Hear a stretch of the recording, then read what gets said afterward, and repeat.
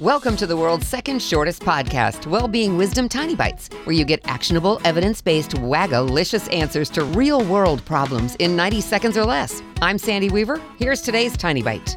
Adulting. What a fun word adulting is. It's a playful way of saying that the child inside you is a little bit tired of taking care of responsibilities and obligations.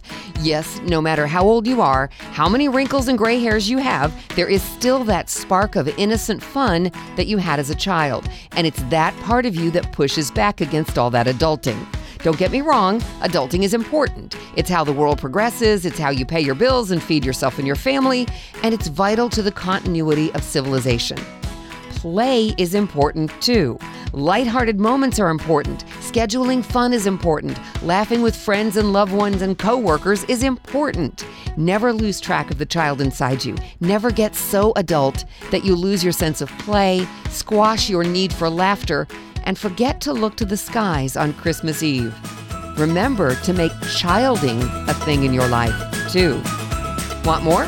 Come and play with us in the Wagalicious Life Online Community Playground. Go to wagalicious.life. That's WAGALICIOUS.life. Here's to your success, one tiny bite at a time.